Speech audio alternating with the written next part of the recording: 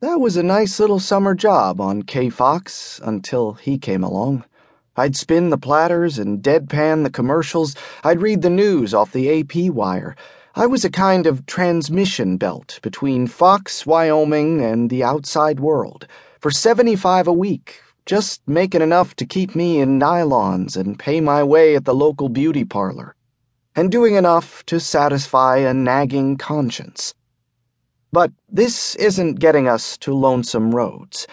The time is one quiet weekday morning when I have the shop pretty much to myself. There's just me and Farrell, who sits there with all the little knobs and gets us on the air, hangover and all. The boss is off somewhere, taking his ease. Joe Aarons, our staff of lifer, is out telling tradesmen their businesses will cave in if they don't hurry up advertise on K-Fox. Okay, ready?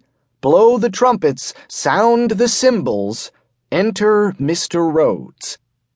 He's big, and he's Western, but he isn't string bean like Gary. He's kind of big all over, like a husky fullback 3 years after he broke training. He's got a ruddy, laughing face, the ha-ha kind. He must be well into his 30s, but he's boyish. He stands there in an unpressed brown suit and cowboy boots, shifting from one foot to another, shy-like, though something tells me deep down he is about as shy as a bulldozer. I spin one of my old faves, Berrigan's Can't Get Started, and I duck to find out what brings to our wireless castle this happy big one I see through the glass. "Ma'am," he says, "my name is Rhodes, Larry Rhodes. They call me Lonesome." "Who calls you Lonesome?" I say. He grinned a nice, warm grin, too nice, too warm. "Lonesome, that's my professional name, ma'am." "Oh, a professional. What are you a professional at?" "Singing, ma'am. Folk singing. Now I know that these days you are supposed to love folk singing. If you don't drool over Barbara Allen, if you don't swoon to the blue-tail fly or the Erie Canal, you are considered unhep, unwholesome, and perhaps a trifle unpatriotic. Well, I plead guilty. I look at the big clock in the broadcasting room, and I see the impatient second hand sweeping on to my next cue.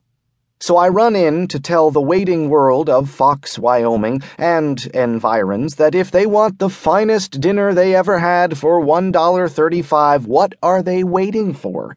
Hurry their lassies down to the Little Bluebird Grill. Then I spin Fats on his own Ain't Misbehavin', and I come out for another peek at Western Man on the Hoof. He beams on me. "You must be a mighty smart little gal to be handling this here radio station all by yourself." "My good man," I said, "I am able to read without laughing out loud any commercial that is placed before me. I am able to pick out a group of records and point to the guy in the control room each time I want him to play one, and that is how you run a rural radio station." "Ha!" observed Lonesome Rhodes. "I might add," I said, "that we are not in the market for live entertainment, assuming that is what you represent, except for the news and once in a while an interview with a celebrity who wanders into our corral. We live on wax. We spin for our suppers." He chuckled. Yes, warmly and nicely. He shook all over when he chuckled. He looked like Santa Claus rolled back to his middle 30s. "You're a real five-gated talking gal," he said. "Now, you just set yourself down and try to keep still and give old Lonesome 5 minutes of your invaluable time."